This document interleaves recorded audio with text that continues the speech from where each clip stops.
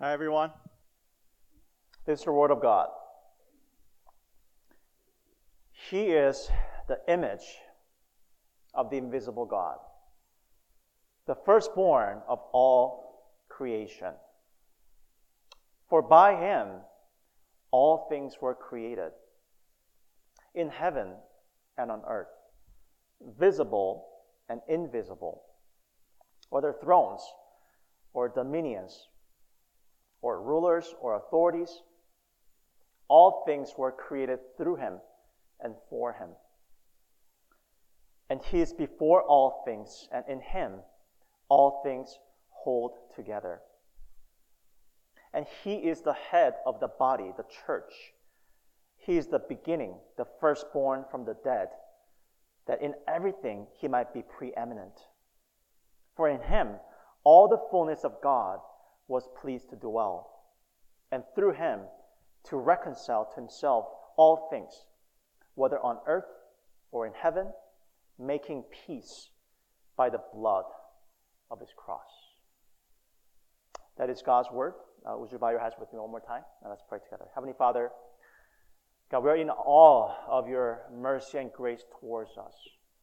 None of us who are here in this room are here by accident. You have drawn everybody here near to you this day, and that you're about to speak to us through your word. God, would you send your Holy Spirit to open our hearts to understand your word? Would you give us the appetite that we need to desire your word and desire you? God, may you use me right now as your vessel, unworthy vessel, to deliver your word. May it be clear, and again, may the hearers' hearts be open to your word. Help us, God. Gather all of our hearts right now, and may we get to worship you and your Son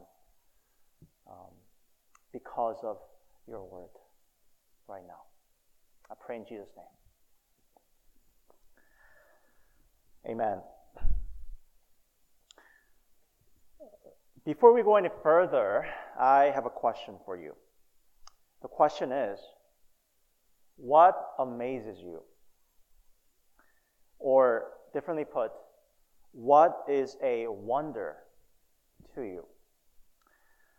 My answer to that is when I visited the Grand Canyon. I think I have a picture up there. I visited Grand Canyon for the first time in high school. And when I was there, I couldn't believe my eyes. How many of you have been there in person? Oh, a number of you. I couldn't believe my eyes. It was so big, and I really felt that the name was so fitting. It was really a grand canyon. I was so amazed. So that's my answer to the question, what amazes you? But what about you all? What has been an amazing experience to you? Now, another question I'd like to ask us is your daily life filled with a sense of wonder, sense of amazement? I think some of you may say yes. But others of us, possibly many, might say no. For you, your daily life has been filled with not wonder, but with stress, boredom, mundaneness, even sadness. I want to ask you these questions right now before we go any further, because today's passage touches on the topic of having a sense of wonder. And my hope and prayer is that God would speak through this passage right now to help us regain that sense of wonder in our life, especially through Jesus Christ. Now, one more primer before we delve right into the passage. I want to encourage us as we look at this passage to have a sense of imagination, because this passage is written by Apostle Paul to the church in Colossae. in order to unpack a rich teaching about the person of Jesus Christ. And we'll see that the teaching is so rich that he had to express it with poem because he couldn't find any other medium for this occasion. And because this is poem, we need that imagination. And when I say imagination, I don't mean imagination for fictional things, but imagination for grand, unseen things. We need that in order to really appreciate this passage the way we should. So let's have that lens, so to speak, as we read this passage and study this passage. I have 2 points for us, and this is, again, poem, and very structured poem. And Paul indeed has 2 main things to talk about. And those 2 are the supremacy of Christ over all creation, and second, the supremacy of Christ of the new creation. So let's jump right in. First, the supremacy of Christ over all creation. Look with me to verse 15. It says, "He is the image of the invisible God." He here is, of course, Jesus Christ. The word there, image, is a translation of a Greek word, icon, from which we get our English word, icon. If you go to the next slide, these are some of the icons that we may find on our phones. Gmail, YouTube, and even Snapchat that I used to have when I was a youth pastor to relate to my youth group children, or students, not children, ever since I erased it. But anyways, these are icons that we find on our phones. And these images, icons, effectively show what the apps are about, right? And Paul is saying Jesus is image, like icon, that shows and reveals who God is and what he's like. But of course, unlike these icons, Jesus does better than that. We can know some deeper things about who God is when we study Jesus. But he is the image of the invisible God. So when we see in the rest of the passage, we will get to see how God is revealed, how God's character is revealed as a creator king through Jesus. So let's go on. In the rest of verse 15, it says, Jesus is the firstborn of all creation. The word firstborn might make some of us feel a little nervous. At first glance, it may look like it is suggesting that Jesus is a first creature, firstborn, and not a creator God as Christians believe. In fact, a heretical group called Jehovah's Witnesses use this very word and passage to assert that Jesus has indeed been created. I'll explain in a moment for you what this word actually means. But even without that, contextually, if you read through the passage, you'll see that Jesus could not have been created. Because in verse 16, for example, Paul proclaims that all things, meaning nothing excluded, were created in Jesus, through him, and for him. And verse 17 says, he's before all things. So we get that even without knowing what the word firstborn means. But here's what it means. The word firstborn is a technical Old Testament term that means a person of a preeminent rank. So we look at Psalm 89:27. It says, I will make him the firstborn, the highest of the kings of the earth. The passage is prophesying about the coming Messiah, and it calls him the firstborn, and that explains that it means the greatest king of the world. And now we see in this passage in Colossians that this title, firstborn, is bestowed upon Jesus, the Messiah who came. And further, our passage says he is the firstborn of all creation. So this whole verse is calling Jesus the most supreme king of the whole universe, not a first creature in any sense.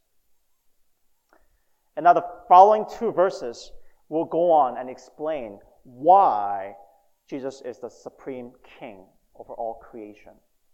So we look at verse 16, it says, "For by him all things were created." There's a phrase, "by him," can also be translated "in him." That's why in the ESV Bible, there's a footnote saying that it could be translated as "in him." What this means is that God created all things in the realm or in the sphere of influence of Jesus. In other words, everything that has been created owes their existence to Jesus. Nothing escapes his influence. God the Father created absolutely nothing apart from Jesus. That's what it means. And to make his point even clearer, Paul now goes on to list what the all things mean, that has been created in Jesus. So let's look at these four things. First, things in heaven. What that is apparently there are at least 100 billion galaxies in the observable universe. That means there are much more than 100 billion. But in the observable universe, there are 100 billion galaxies. And each of the galaxies, as you know, contains numerous stars and planets. And Paul is saying they are all created in Jesus, in the realm of Jesus. Things on earth. This includes Mount Everest, as well as the 10,000 lakes in Minnesota. They're all created in Jesus. And things visible, this refers to humans like you and I, as well as all kinds of animals and plants. They're all created in Jesus. Things invisible can be things like the atoms and molecules. And he also says the thrones or dominions and rulers or authorities. These are basically the technical terms describing the invisible spiritual beings like angels and demons. Perhaps these are the things that science cannot explain. Even these things were created in the realm of Jesus. So all that to say, absolutely all things in the universe have been created in the sphere of Christ. But that's not all there is about Christ. So Paul goes on saying, all things were created through him and for him. What that means is that Jesus is not just a mere sphere of influence, but he is also the cause of all creation. Everything started because of him.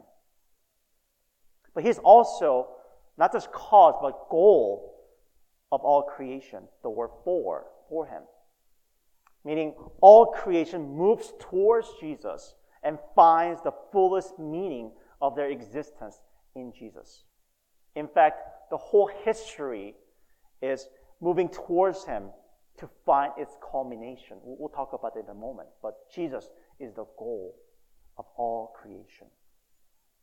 And then finally, Paul says in verse 17, he is before all things, and in him all things hold together. He's, of course, before all things. He eternally existed before anything came into being. and he existed even before there was time. And also, all things hold together, the phrase there means that, Jesus didn't create all things and took his hands off. No. He, even now as we speak, keeps all things together and makes sure that the creation continues to exist and function.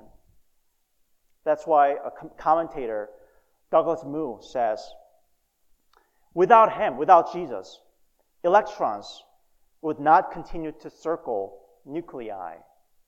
Gravity would cease to work. Planets would not stay in their orbits. All that to say, Paul is declaring again through this poem with all of his heart that as the creator and the sustainer and the goal of all creation, Jesus Christ is absolutely supreme over the whole universe. Jesus is so grand. He's so big. And that's the wonder of Jesus Christ. What do we do when we encounter a passage like this? I think the natural consequence has to be that it should humble us. Because the reality is that, instead of Jesus being grand in our lives, aren't I or you so grand in our view, in our mind? For example, let me illustrate this way.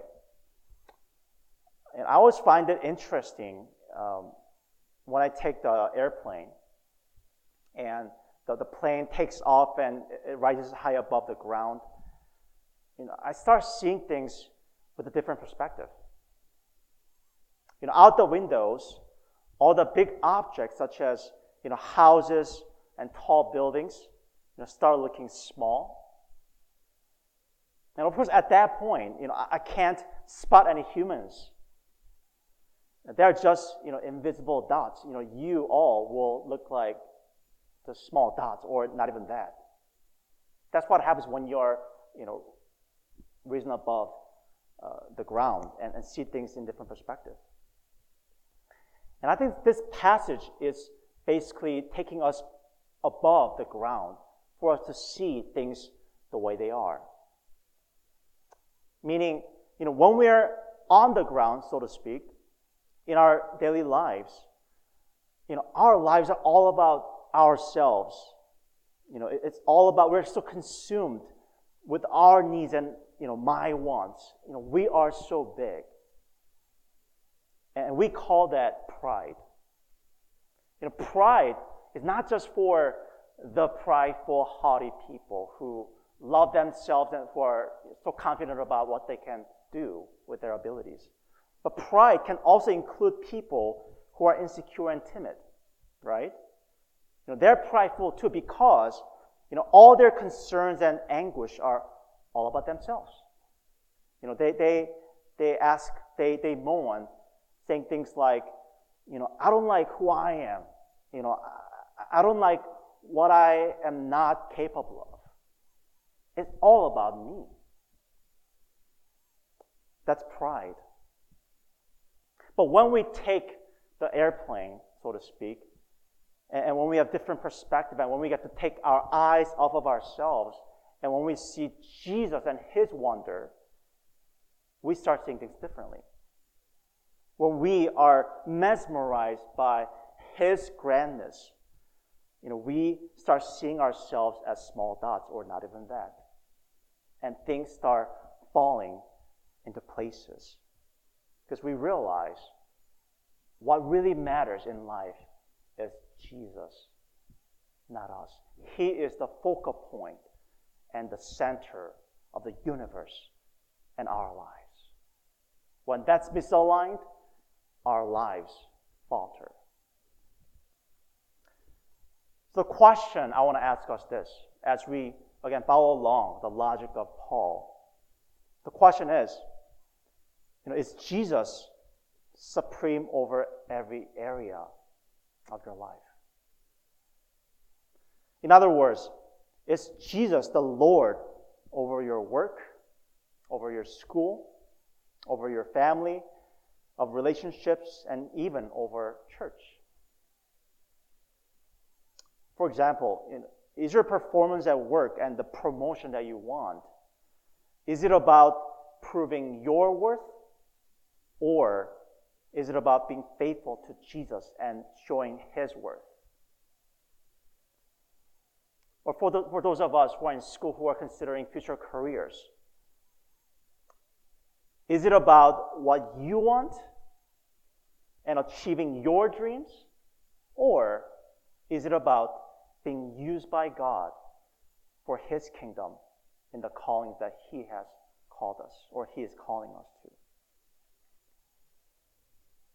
And questions like this apply to me too.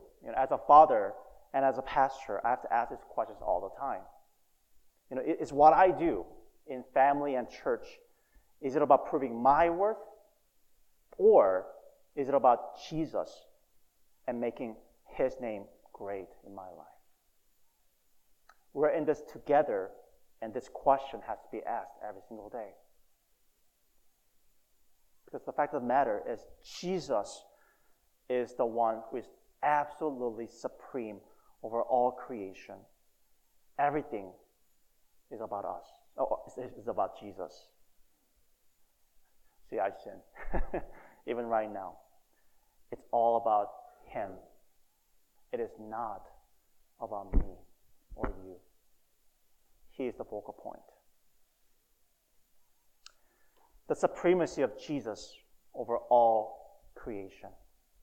Second, the supremacy of Jesus over the new creation. So we got that Jesus has to be the absolutely supreme person over all creation. He's the king. But the pride that we just talked about indicates that the creation is not the way it's supposed to be, right? Meaning, we and all creation is supposed to, submit themselves to Christ's rule. But we see the pride indicates that we are being rebellious towards the Creator. And we see that all around us. We see wars. I don't know if you've been following the news, but there is a war right now that has been declared in Israel, right? Many people are dying, even as we speak. There are wars, terrorism, injustice of every kind. And the list goes on and on to the point that, honestly, I don't even look at my news app these days because there's so much going on. And every single one of them are depressing, to be honest. But that's more macro level. But what about our individual lives, our human lives? Is that perfect? Is that the way things are supposed to be? We go through, I don't know about you, but we all go through mistakes, disappointments of every kind, and sometimes even pain and sicknesses. And the pinnacle of all is death in human lives. The creation is not the way it's supposed to be. It's not submitting to Christ's rule. And perhaps, maybe that's why, or maybe it's more natural that we don't have a sense of wonder in our lives because there's sin. Things are not the way it's supposed to be. But as we're about to see in this passage, the gospel we believe in says that there's a remedy for this. Jesus, the King of all creation, came into this broken, rebellious creation to restore all things and make them anew. so that the creation would be back to what it's supposed to be. And what's astounding here is this, that at the center of the new creation of Jesus Christ is none other than the church. The church, the group of people who have been made anew by Jesus. So with that in mind, we turn to verse 18. It says, Jesus is the head of the body, the church. Jesus is the head, meaning the leader of the church. And the church here is referring to the universal church. The Christians all around the world, and our church CLC is a part of it. And what this means is that, just as our physical head commands and sustains the rest of the body, likewise, Jesus guides and also sustains the church, his body, so that it will survive and thrive. He's the head. And then we go on to verse 18, the rest of the verse. It says, He's the beginning, the firstborn from the dead. What this means is He's beginning, or better, a founder. He's the one who started the new creation through the church. And the way He started, the way He founded the new creation through the church is astounding. Here, the word firstborn, again, means a supreme being. We saw that earlier. But in this context, where Jesus is called to be the beginning, that the word, I think, more specifically refers to Him being supreme because He did something first as a pioneer. That's why He's supreme. And that thing that He did as a first person is none other than resurrection. That He's the first one to rise again from the dead, never to die again, so that people who follow Him will also experience the resurrection life like Jesus. So He's the pioneer. That's why He's supreme. He's the one who began this process. And the people who follow Him, who experience the resurrection life, is the church, you see. Church is the people who have been made anew so that death no longer has the last word anymore. People who believe in Jesus now look for the eternal life. In other words, in the church, the creation that was destined to death is now that the course has been overturned in church. The church is microcosm of what God is doing all around the world, you see. In church, no longer death reigns, but Christ reigns. In church, Christ is the King, as He should be in all world. So we look at verse 18, the rest of the verse, where it says that in everything He might be preeminent. He's supreme. Why? Because in church, through the gospel, He defeated death and sin and started a new creation where He is being honored and obeyed. So whenever Christians, by the power of the Holy Spirit, conquer sin and start obeying Christ in all area of their lives, Jesus is being lifted up as a supreme King. That's why He can be preeminent in the church and in the new creation. And when Jesus comes back, His rule right now is incomplete because of remaining sin in us and in the whole wide world. But when Jesus comes back, His rule will be consummated. His rule will be the reality. No more exception. Every knee shall bow before Him and adore Him as the King, even viruses. That's why we see in Revelation 21:4, it says, He will wipe away every tear from their eyes. Death shall be no more. Neither shall there be mourning, nor crying, nor pain anymore, for the former things have passed away. The victory and honor and praise on that day will belong to Jesus and Him alone. All His enemies will bow down to Him, and His people will bow down to Him gladly, whereas the enemies will be subjugated against their will. And now follow with me.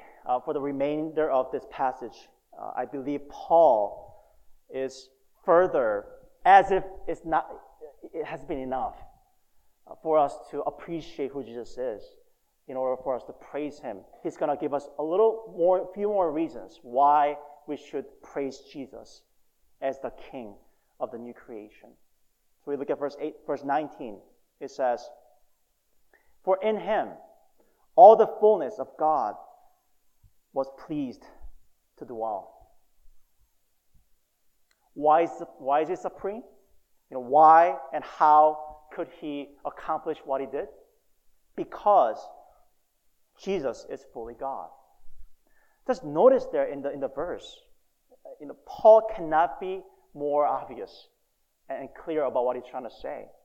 There's a double full language, right? It says all the fullness of God dwells in Jesus.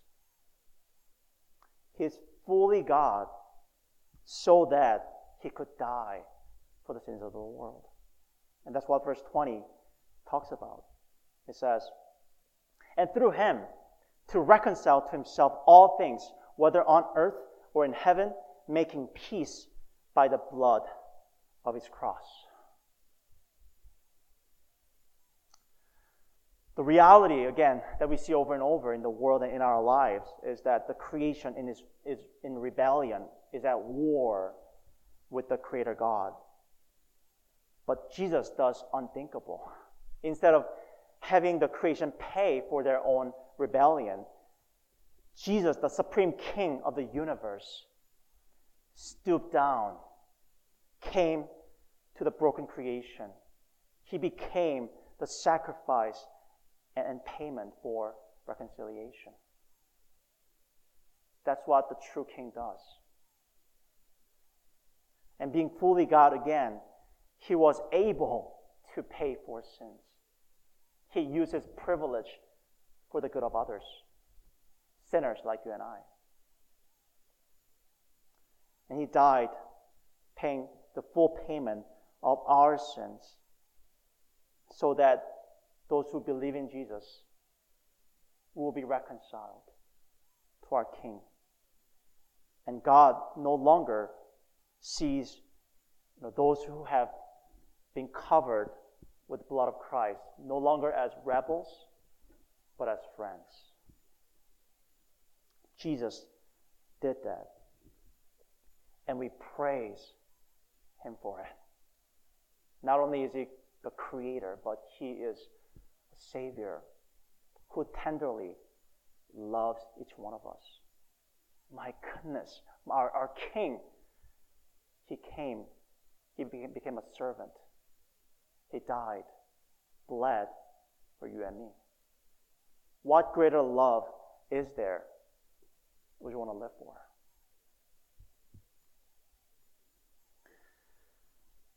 I think one important thing as an application of this whole passage that we can get out is that we must be reconciled, therefore, to Christ. And by that I mean, first of all, that in this room, if there are those of us who have not been made right with God by believing in Jesus, God is giving us loud and clear this message of reconciliation to you. May you not hesitate, but know this Christ, this lover who died for you. And may you be reconciled in the ultimate sense and become God's friends and adore Him as your King. But I think this also applies to those of us who have already put their trust in Christ. So you have been objectively reconciled with God through Christ. This applies because on this side of heaven, we still battle sin, so that our daily lives, our subjective relationship has been marred and it needs restoration. Meaning, even those who are believers of Christ need reconciliation subjectively. For it says in Isaiah 59:2, "But your iniquities have made a separation between you and your God, and your sins have hidden his face from you so that he does not hear." What I mean basically is that if you have lost the sense of wonder in Christ in your daily life, so that he's more of an object rather than a friend, you need this message. You need reconciliation, and we call that repentance. Unless there is genuine repentance, your view, your vision will always be clogged, and there will not be a sense of wonder that we should have. Let me illustrate this way. My wife and I moved to Minnesota 6 years ago to join this church. Before we came here, we quit both of our jobs and ministry, and we decided to take a trip to the Grand Canyon again. Well, like I said earlier, I had been there in my high school years, but Deb hadn't, and I wanted to go back. So we took the trip. And overall, it was a great trip. We loved every minute of it. But I have to tell you that I did some strange things during the trip. Whenever we would stop during our hikes and try to get a good view of the views, the sceneries of the canyon, I would ask my wife this. I would say, "Hey, Dad, do you think those rocks and cliffs are natural?" And she would go, "What do you mean?" I mean, the National Park Service could have sent some construction workers, and they could have built those rocks and cliffs to make it touristy, to make money. That's possible, right? And she goes, "Are you crazy? Of course those are real. They're natural." But I would go, "You never know. The technology is so great these days. They might have built all these things in a matter of a few months and nobody noticed. And, they did it for the tourism, for the reasons of, money or whatever. That's possible." So I would keep, going and, bring these things up throughout the trip. And at some point, she just stopped responding to me. Like, kudos to her. And of course, I was half joking, when I was saying these things to her. I'm not that crazy. But I think part of me at the time was really struggling, like genuinely, to believe that what I was seeing with my eyes were really real. And I was really struggling to enjoy what I was seeing. And I think that's because I was consumed about other things at the time.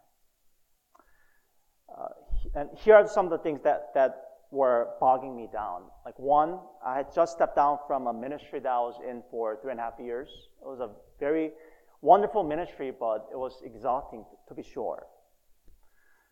And at the same time, we had just moved to Minnesota, so I was trying to figure out all these, logistical things, like where to live and the insurance issues and like all these things. And it was stressful, to say the least. And you see, because my devotion during the trip was divided, I could not fully gaze at the beauty of the Grand Canyon.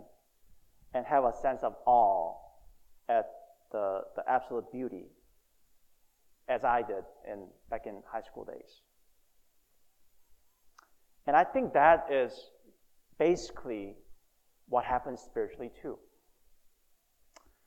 And when our hearts are divided, because of our sins and idols, we cannot fully gaze at the grandness and the beauty, absolute beauty of Christ, or have any sense of, childlike wonder. I mean, I have 2 young children, especially the younger one. She's turning 1 soon, and my goodness, she has such wonder about everything. She goes like, "Ooh, ooh!" It is so cute, and it's so rebuking, because I'm not so like that. But can you imagine that we are created to have that kind of wonder about things around us, but ultimately to our Creator and Savior, Jesus Christ? When we look at Him, we go, "Oh, oh, my goodness, He loves me like that." That's astounding. Who am I? I'm this small dot, or not even dot. I'm this dust and ashes, but God loves me so. How can it be? There has to be that wonder, but because our dividedness in our hearts, because we are not reconciled with God, we don't have that wonder. And I believe God is calling us through the passage to have our amazement restored. And some of us know what this feels like in this room. Some of us know you've experienced, my goodness, the true joy and sweetness of the awe and wonder of Christ. Do you miss it? And guess what? When you get it back, we call that revival. When we get it back, tears will fall down because we realize we've been running in the wrong direction. The beauty has been all here in Jesus Christ. And I would long for that for our church. The wonder of Jesus Christ in our lives. Let's pray together.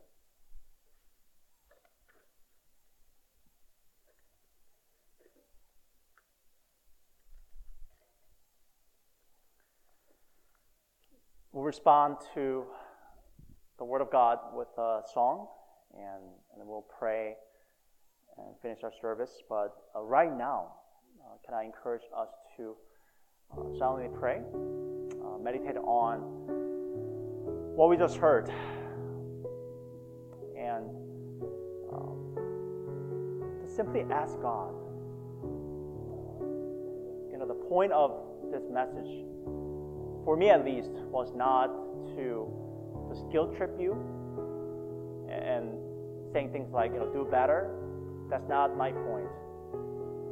Rather, my hope and prayer is that the Holy Spirit would enter your heart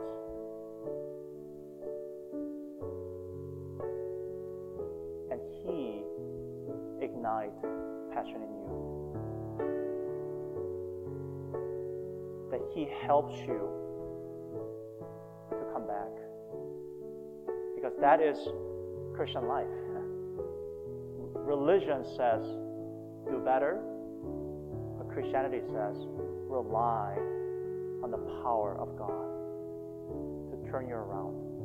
So I want to invite you to pray that right now. Just come as you are. God, this is where I'm at right now spiritually. And you know that. But thank you for pursuing after me, even through this passage. Help me, Lord, to gaze upon you and enjoy you. Help me to come back, because in the heart of my heart, I know that I'm resistant right now. Could you help me? Let's pray that simply, trusting in His mercy at this time. And we'll sing the song and go on in our service. Let's pray together.